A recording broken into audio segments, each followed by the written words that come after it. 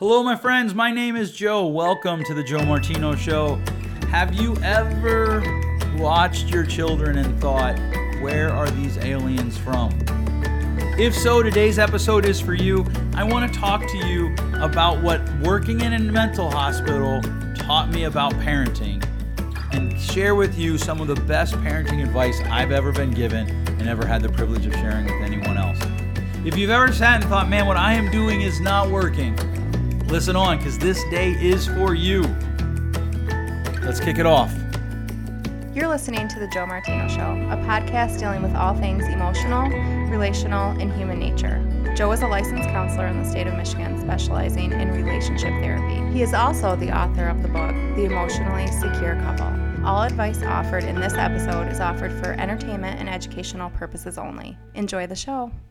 All right, so I want to set the stage for you for a story that happened in my life a number of years ago. I mean, we're probably talking 10 or 11 years ago. I'm working at a local mental health institution with long-term residential adolescents. So kids who were either teenagers or just about to be teenagers. I do think we had a few 11-year-olds, and some would stay just a little bit past their teenage years.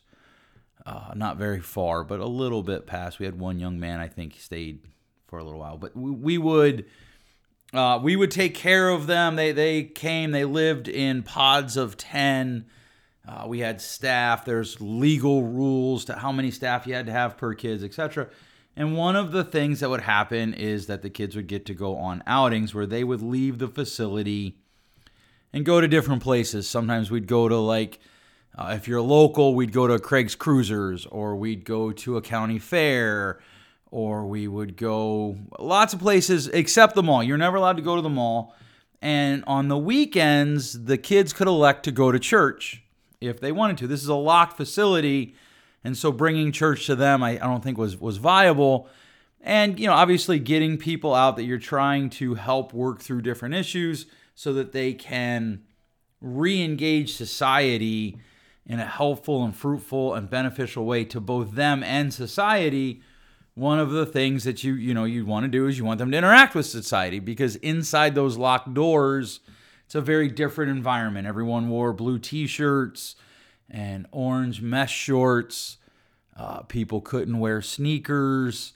They had to wear specific institution issued shoes. There's locked doors everywhere, etc., etc. A lot of the kids had impulse control that they were working through and different problems. And so we would take them to church on the weekends, and as staff, you would rotate through that. You would typically work with the same two people every other weekend. And, as you picked up more hours, you'd work various people for various shifts. So one weekend, we're going to church. There's a newish kid. He's new to outings, and I'm the lead staff, so I'm going to this church, which I won't tell you which one it is because I didn't like it. But we're going to this church, and he is just riding me, not in any way inappropriate, but it's just like, Joe, man, come on. Take us to McDonald's. Take us to McDonald's. Joe, take us to McDonald's. Joe, man, we love McDonald's. Joe, let's go to McDonald's. Joe, I want to go to McDonald's. Come on, Joe, I'll get you a cheeseburger. You're fat. You obviously like cheeseburgers. That's literally what he said to me. I was much heavier at the time than I am now. And I'm kind of laughing in my head, but I'm like, no, dude, the rules clearly say when we go on a church outing, we leave the building, we go to church, we attend the church service, and we go home. If you don't want to go to church, that's fine, but you should have stayed back at the pod, which is what we called their living quarters. And he's going on and on. I mean, literally, we pull into the parking lot, we park, and we're going to a youth event, and so it's in the evening. We park, we get out of the van, there's like 8 kids, I think there's 3 staff members, and as we're walking in, a resident or a kid who had lived there for a longer time, his time preceded me, and at this time I had probably been there 2 years. He said, "Forget it, dude. He's just boringly consistent and follows the rules." And I looked at him and I said, Jerry, not his real name. I'm making it up. Jerry was actually another staff member, but I'll use his name. I said, Jerry, thank you very much. I appreciate that. That's a high compliment. And over the course of my time there, I noticed something. The staff whose modus operandi, their method of operation, their daily routine was to just be boringly consistent, they had the least physical managements with the residents. They had the least amount of problems. They didn't all go away. In other words, there was still what we call physical managements, restraints and those types of things. Those would still happen, but they would happen at less of a level. Staff that was not boringly consistent with the rules, they would tend to have more issues. And two things would develop over time. First, the residents would try to figure out which staff they could just straight up scare. They would just try to bully them, either verbally or physically. They would just try to find out what staff can I scare into getting what I want. And so, one of the things the kids would say is, I'm going to go off. And one of the things that they would do is like, I want a radio in my room, which they couldn't have, because you have to remember, I know, like, if you don't work inside a facility like this, or if you never have, you don't understand.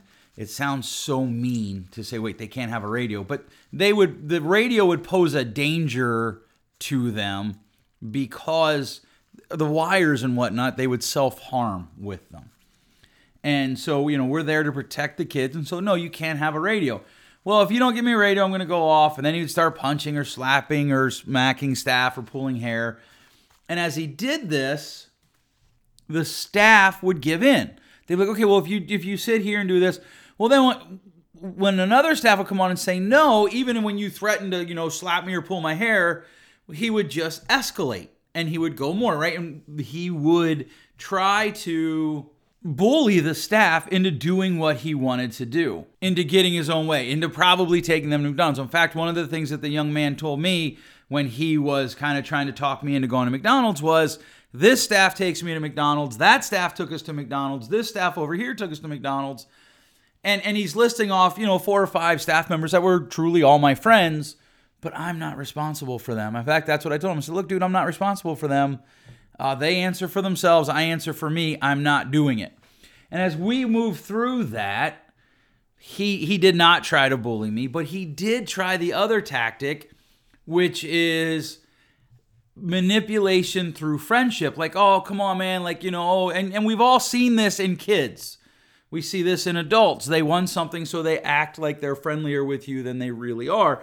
And it was usually one of those two tactics that would they would use to elicit the behavior and the things that they wanted from staff. And so I would tell staff, when I would get new staff and I would train them, I would say, look, your ticket to success here is to be boringly consistent. Your ticket to success is to not be able to be moved. These kids all have stories. Every kid that was there had a story that would break your heart.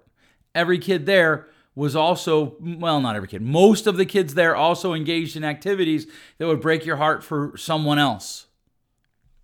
And you have to be boringly consistent. You have to follow the protocols, follow the rules, because kids crave consistency because it helps them feel that they're safe. And that nugget of wisdom, that nugget of truth is one of the things that I have tried to implement as a parent. And I believe if you implement it, you will find greater success than how I see most people implementing parenting. One of the things that I had a mentor once say to me that I believe is 100% true is he said, most people parent passive aggressively and then they try to make up with it in intensity. Just the other day, I was sitting in a waiting room. There was a family there. Not a little boy. He was 11, 10, somewhere around there. They had a young boy, preteen, and then they had one younger than him. I'm going to guess probably 9 or 8, somewhere around there. And they have what looked like mini iPads or Kindle readers or something like that they're watching, some sort of screen that they're watching TV on. And they were talking to someone else in the waiting room that they obviously knew. I didn't know any of them. They stopped talking. The kid walks up. He's like, hey, Dad, this isn't working. Dad tries to fix it. It's not fixing. The kid starts to pout. The kid's like, stop pouting. Kid's still pouting. Immediately raises his voice, stop pouting, which is kind of what tuned me into the event. And he went right from, hey, do this, to intensity, and it didn't work. All he did was draw attention from everyone else to him. And then he's like, well, then fine, you don't need the iPad, or you don't need this. I don't remember what he called it. It wasn't an iPad. It doesn't matter. You don't need it. And he grabs it and he goes to move it away, and it's not working. And so I'm like, okay. I didn't say anything to him, but that's how a lot of people parent. They go to intensity. I've had opportunities to do that with my own children. I hear questions about this in therapy all the time. All the time. What do I do when my kids? Because what I'm doing isn't working. And I'll say that to them, well, what are you doing? And one of the things that I often hear is stories of inconsistency and intensity. I hear stories of parents who are engaging their children inconsistently, so their kid can sometimes do this and sometimes can't, and there's not really an explanation of why. And when things don't go the way the parent wants them to, they go to intensity in a way that A, isn't sustainable, and B, doesn't actually teach. And I believe if you want to move your children in a way that is positive, you need to make sure that all of your interactions are about teaching. Now look, when I say that, I know I just used a universal, all of your teachings, and I realize that we're all going to make mistakes. I'm going to make mistakes. My wife's going to make mistakes. Well, maybe she isn't. I'm kidding.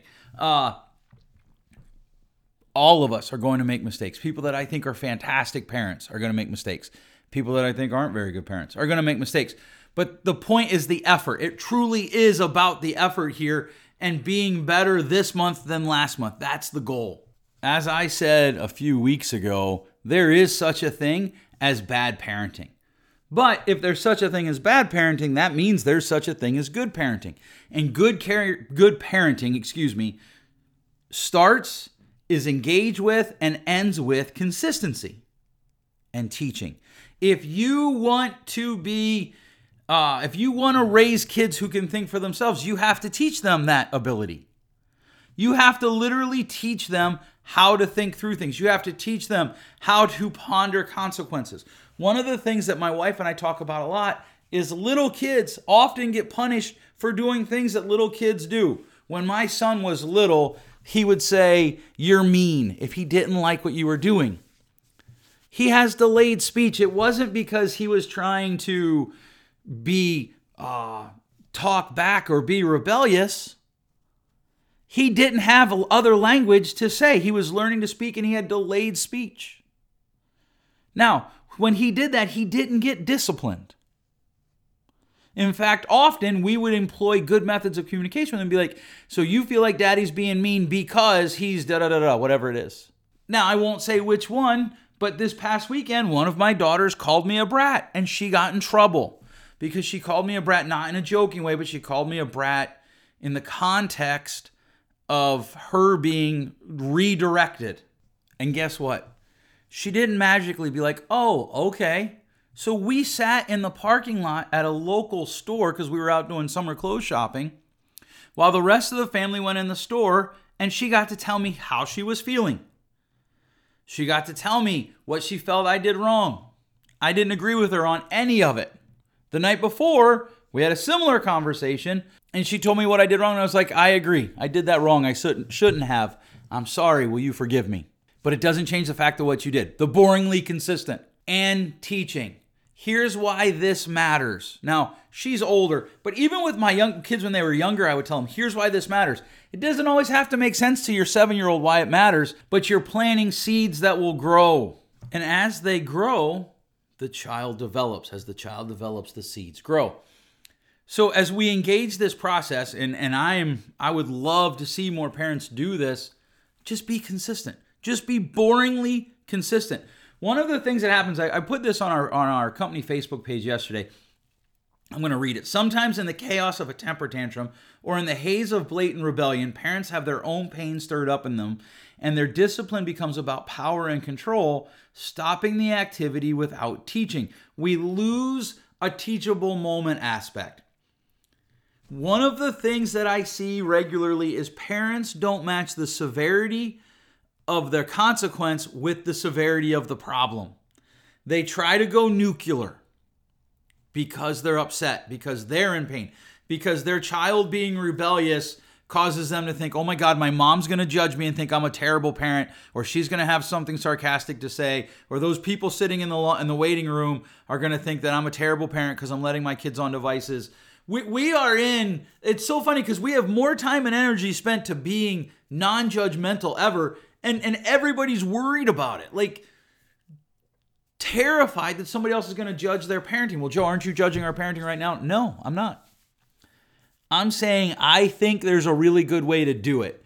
If you have another way that you think is really good, go ahead and do it.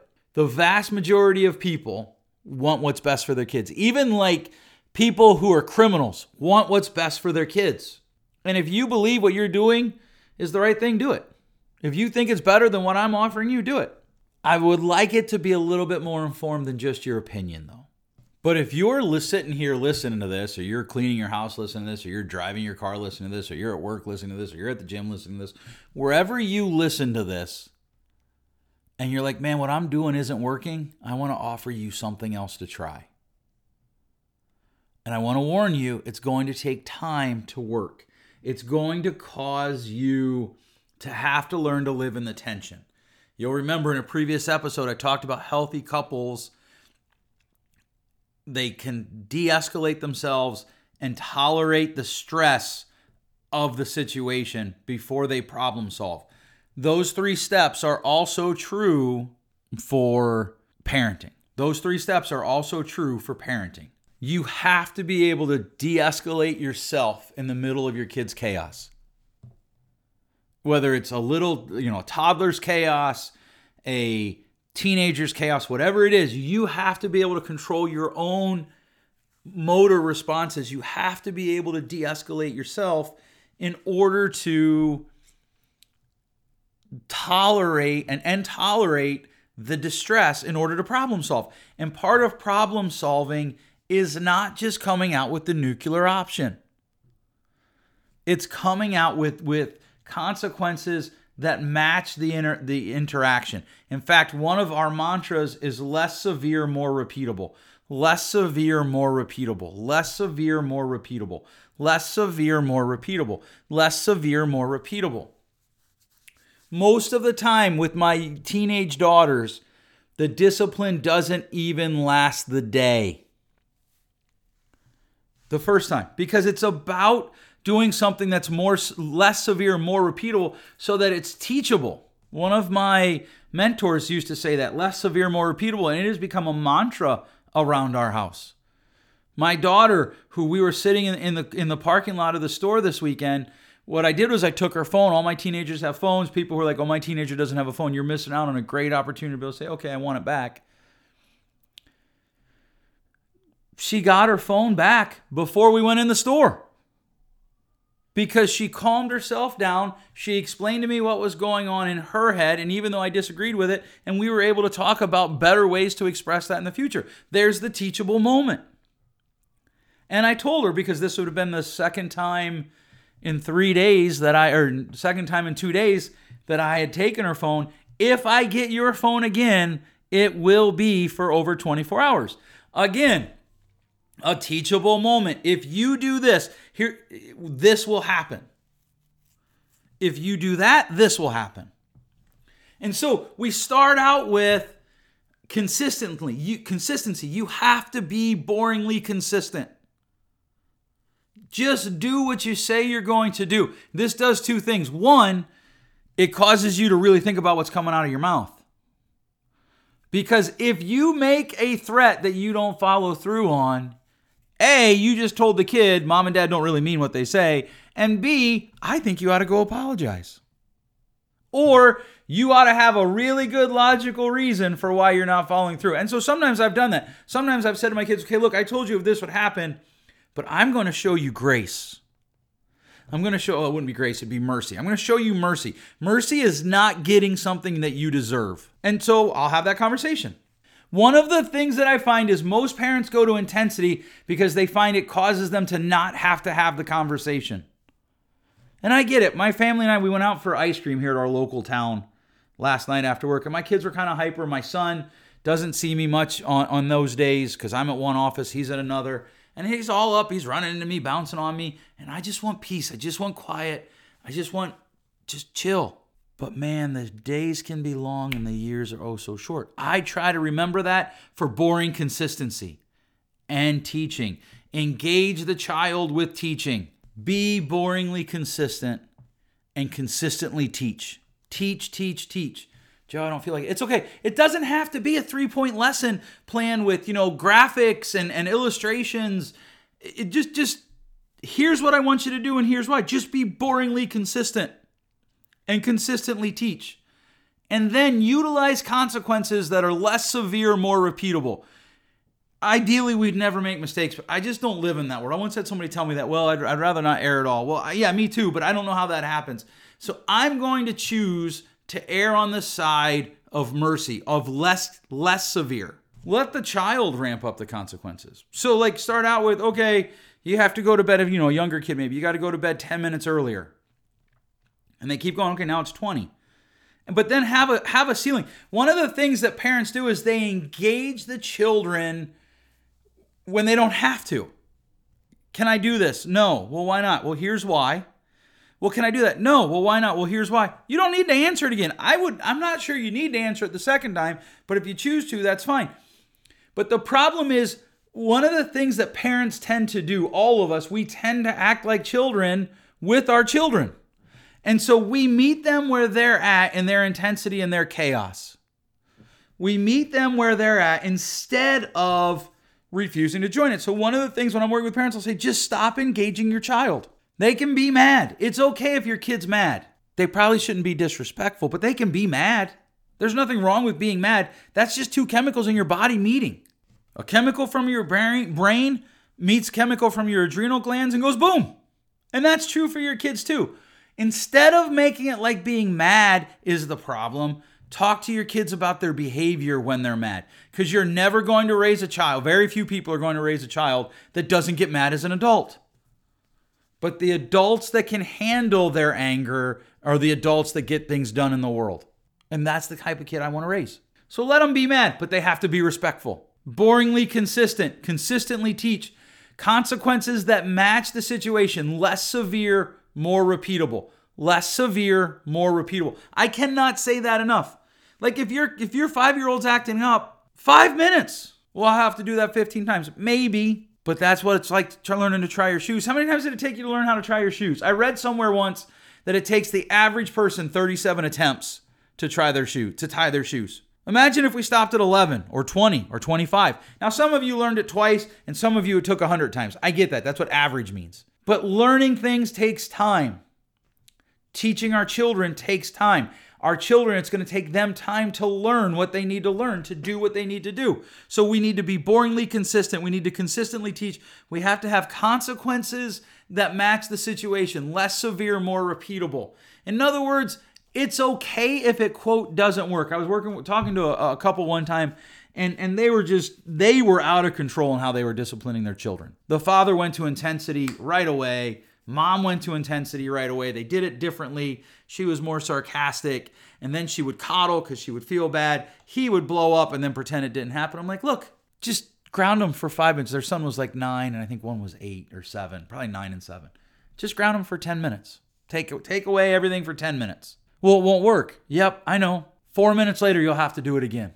And then maybe 8 minutes later or 4 minutes later again, because it's about teaching them. It's about shaping their brain. Every time you do something, your brain creates a little thing that causes your body, it's easier for your body to do that thing again. So if you get angry and you yell, the next time you get angry, it's easier to yell. That has a lot of benefits, especially as humankind has progressed throughout history. And even today, it still has a lot of pluses. And we can use it to our advantage, or we can work it against us. It works against us when we allow ourselves to just react and engage our children in their own chaos, because now next time it's going to be easier. But we can use it to our advantage if we consistently present our children the opportunity to make the right choice. Which brings me to my final point. Let your kids make the choice. Remember, your kids are not you. And this is something I had to learn to actually execute this principle. Because I would say to my kids, if you do this, this is the negative consequence. But if you do this, this is the positive consequence. You choose. And my oldest daughter, she would weigh it out. She'd be like, well, I don't know. Is that consequence worth what I want to do that is this behavior that my dad doesn't want me to do? And she wouldn't talk. And I'd be like, why aren't you talking? Because I talk. If I'm distressed, I talk. I want to go right now. My wife, when she's distressed, she needs time to calm down. My daughter got those genes. And so she would say, I'm thinking. And I learned to let her think it through. And there's been times, she's almost 17 now, there's been times where she's come to me and said, I don't know what I think about this. Okay, you get to choose. But in this house, if you go that way, there are these consequences. We've had people ask us, do you let your kids do this? Yep. Well, why? Well, here's why. These are the consequences. Because one of the things I do, remember we talked about this before, you have to start with the end in mind. I want to raise children who become adults who know how to think, who can problem solve, who can decide, okay, here's a consequence of an action, and weigh it out. Because just doing the thing that you're told isn't always the right thing. And my children, God, I hope this isn't true, but my children may live in a society where doing the thing you're told is actually against the moral code that we choose to live by. And to be honest with you, I'm not too worried about that, but it's possible. It has certainly happened throughout history. Think of all the people in Germany during World War II. The things that they were told to do were not the right things to do. Think about all the people that have lived in the communist and socialist regimes throughout history. Often they were told to do things that were not the right thing to do. Now, I don't think that's going to happen to us, but I do believe that my children, because I live in it, they will live in a society where the things that are popular probably bring consequences that they don't want, that are not, the things that are popular are not right. There are things that I think should be legal that actually I don't want my kids to engage in because they bring consequences that they don't want. And so I want to teach my kids from a young age, if I do this, these good things happen. If I do this, these bad things happen. Weigh out the consequences. If you're religious, that is how the entire Old Testament reads. I live in West Michigan, a lot of Judeo-Christian believers, or adherents, I guess would be the word, here in this region. In the Old Testament, God literally says, if you do this, these things will happen. If you do these things will happen. And if you're like, look, Joe, I'm not religious, that's fine too, because those principles still work. You can still say to your kid, hey, look, if you make your bed and clean your room, here's the positive consequences. If you don't, here's the negative consequences. And then walk away. You don't have to sit there and be like, well, are you going to go clean your room? Are you going to do this? Are you going to do that? No, just walk away. That comes back to that disengaging your kid when they're in the middle of it. You don't have to manipulate them. And a lot of parenting, unfortunately, is about manipulating. I even read a parenting article by some parenting guru a few weeks ago, and it was just straight up manipulation was the approach. Just manipulate your kids into doing what you want them to do. That's craziness. Give your kids the choice by being boringly consistent, consistently teaching. Boringly consistent, consistently teaching with consequences that match the crime. Now, one of the things you might have to learn to do is you might have to say to your kids, especially your older kids, you might have to say, okay, look, I know you're going to be grounded. I don't know exactly what the consequences are going to be. But for the next 24 hours, you're grounded. Your parent and I, your other parent, your dad and I, your mom and I, we are going to talk and we'll get back to you in 24 hours. And you might come back and be like, okay, time served. Or you might come back and be like, whatever, here's the extra consequences. You don't have to give a consequence right in the moment. You can delay it. But I am a huge fan of starting early with your kids. If you do this, these are the good consequences. If you do this, these are the negative consequences. If you think about it, that is your entire adult life. If you pay your electric bill, the electricity stays on. If you don't, it gets shut off. If you go to work, you get a paycheck. If you don't, you don't. If you follow the speed limit, you don't get a ticket and you get to keep money in your wallet. If you don't follow the speed limit, you will probably get a ticket. Most of life is about choices. And what we typically want to raise kids who just do what we tell them without explaining anything to them, because I shouldn't have to explain it. I'm the parent. There's truth to that, but most of the time the way we use it is hogwash. Just straight up hogwash. And so that last step, we let our kids choose. We tell them, here's the options, here's the choices. We're inviting them into adulthood even as they're children. Yes, they're going to make mistakes. Yes, they're going to blow it up. Yes, they're going to do things that they shouldn't. But don't you?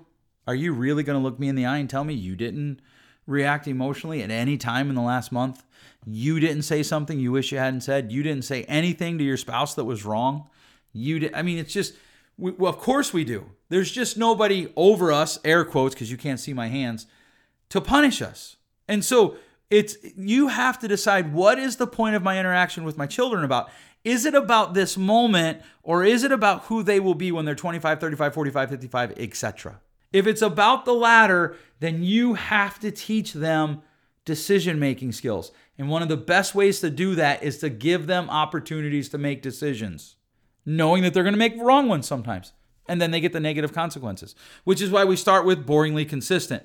And through the whole thing, the glue that holds the whole thing together is consistently teach. This is why that matters. And here's what happens when you do that. You punish less. It's less about punishment, more about teaching. So you can actually punish less and still teach. One of the things that I'm always concerned about is I'll hear, well, they're grounded for a month. What does that actually teach them? For what? Well, they did this. Do you do that? Yep. And what do you give up for a month? Nothing, because I'm the parent. So you know what? You're teaching them there. The people in authority get to live by different rules. And then you might turn around and complain about how our politicians live by different rules. Even though I'm not sure I'd agree that they're in authority. But that's a whole different day. And so one of the things that you have to ask yourself is, what am I teaching my children? Because there is no option to not teach. You are teaching your children. So teach intentionally.